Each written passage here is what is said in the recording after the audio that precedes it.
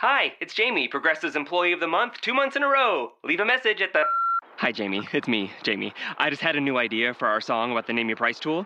So when it's like, tell us what you want to pay, hey, hey, hey, and the trombone goes, blah, blah, blah, and you say, we'll help you find coverage options to fit your budget. Then we just all do finger snaps while a choir goes, savings coming at ya, savings coming at ya. Yes? No? Maybe? Anyway, see you at practice tonight. I got new lyrics for the rap break. Progressive Casualty Insurance Company and Affiliates. Price and coverage match limited by state law. Welcome to Postcast after the Jazz blow out the Pistons 110-77. And this is Locked On Jazz, part of the Locked On Podcast Network. We bring this to you, we being Ron and I, after every single game, shortly thereafter. So it's your post-game show from the radio team on the internet almost immediately after every game. So make sure you get in the habit of grabbing it, or you can always catch it first thing the next morning on your way to work, which won't be tomorrow, hopefully, if you're getting Saturday off. But the Jazz, this game was interesting. It was 19-14. The Jazz were down after one. The Jazz scored 14 points in the first quarter and scored 110 on the night. And that tells you what happened next. The Jazz went 12 of 16 from the field in the second, 13 of 20 in the third. And in the fourth quarter tonight, the Jazz went bananas and finished the night shooting 54%, hitting 16 threes, an effective field goal percentage over 60.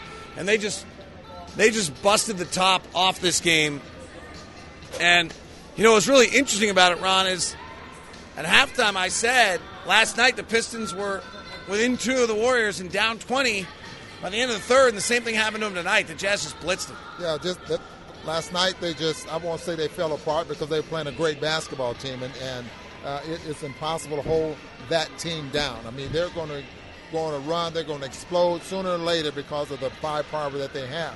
Same thing happened to them tonight. It wasn't like the Jazz, they really did struggle in that first quarter, but it was because the Jazz exploded, especially from the three-point line. And, you know, we talked about that during the course of the game where that was the way the Jazz were going to have to beat this team. So I'm going to give you a note now that I probably should have put in the broadcast, but between 7 and 15 on the shot clock. The Jazz are the number one shooting team in the NBA by a large margin, actually. And it was tonight, that's when they were getting all their stuff again. So what is that? Why is that period? What is that a sign of? That's a sign of good execution. That's a sign of for the most part, running your offense and getting to the point where you're getting the shot that you want to get out of your offense. You have to have shooters to make something like that happen. You have to have guys that are willing to pass the basketball when something happens. I'd like to see where the Jazz are as far as the number of passes they make that leads to good shots. And I see that coming with this basketball team because, and you know, naturally, if you're going to give up a certain shot, you know, they're going to take advantage of it like the Cleveland Cavaliers did. They gave up the weak side three, and the Jazz took advantage of that and ended up beating them. But good execution is going to get you good shots. You set good screens. That's obviously okay. That was Rick Mahorn saying, see you later. Jazz, I don't know if Triple H is a occasional professional wrestler who's a business executive. I don't know if that's going to be the nickname, but Hill, Hood, and Hayward were all fabulous tonight, led by Rodney Hood. So you're saying that's a patented name already, and so you can't really use it because it's already being copied. It's already have to copy. Well, I don't know, but it's a WWE guy. I don't know if I really want to be.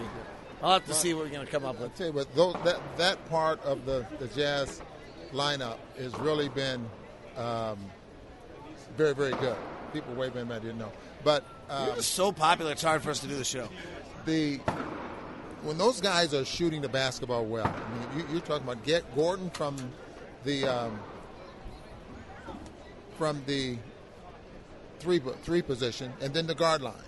And Rodney Hood is probably the key there because he can be explosive. You know, I mean, you're going to get some consistency out of Gordon. You're going to get consistency out of George Hill. But Rodney Hood, what he's been this year, he's kind of been up and down. You know, and right now he's on a hot streak.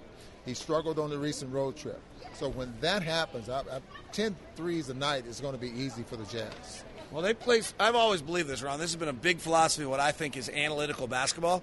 I believed if you can play slow-paced basketball, okay, which in turn probably means you can defend because you're slowing the game down by taking him out of transition and getting him to half court, and shoot a lot of threes. You've heard me talk about this.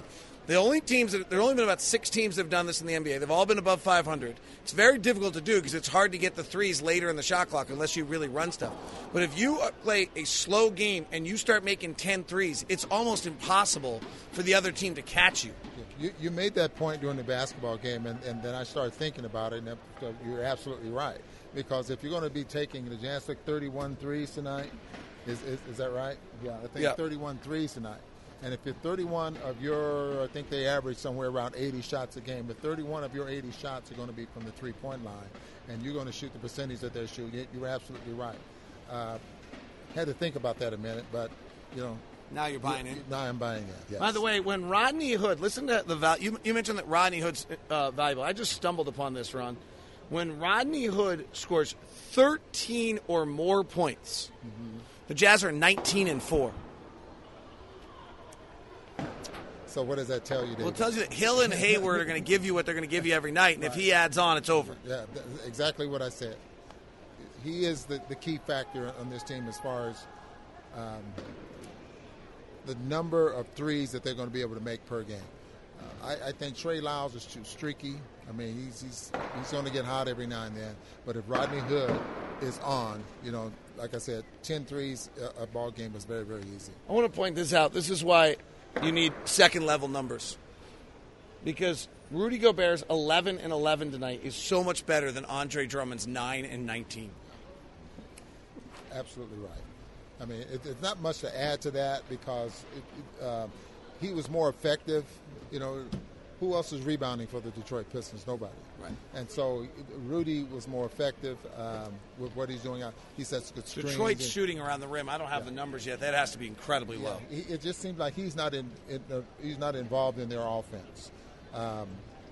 They'll give him a bone every now and then, throw him and let him post up and everything. But otherwise, he's really not involved in the offense, where it's a little bit different from Rudy is involved in the offense. I mean, he's setting good screens. His overall game, I think, is more important for the Jazz than I think Drummond's is for the Jazz. Ron, this was the first of 11 games which the Jazz, I think, will be favored for all 11. What do you expect out of this stretch? Well, if they have a good stretch here, I mean, just think of the separation that's going. That puts a lot of pressure on Oklahoma City. That puts a tremendous amount of pressure on Memphis to try to keep up. And the Clippers. So the Clippers have been sliding every now and then. Not what I understand.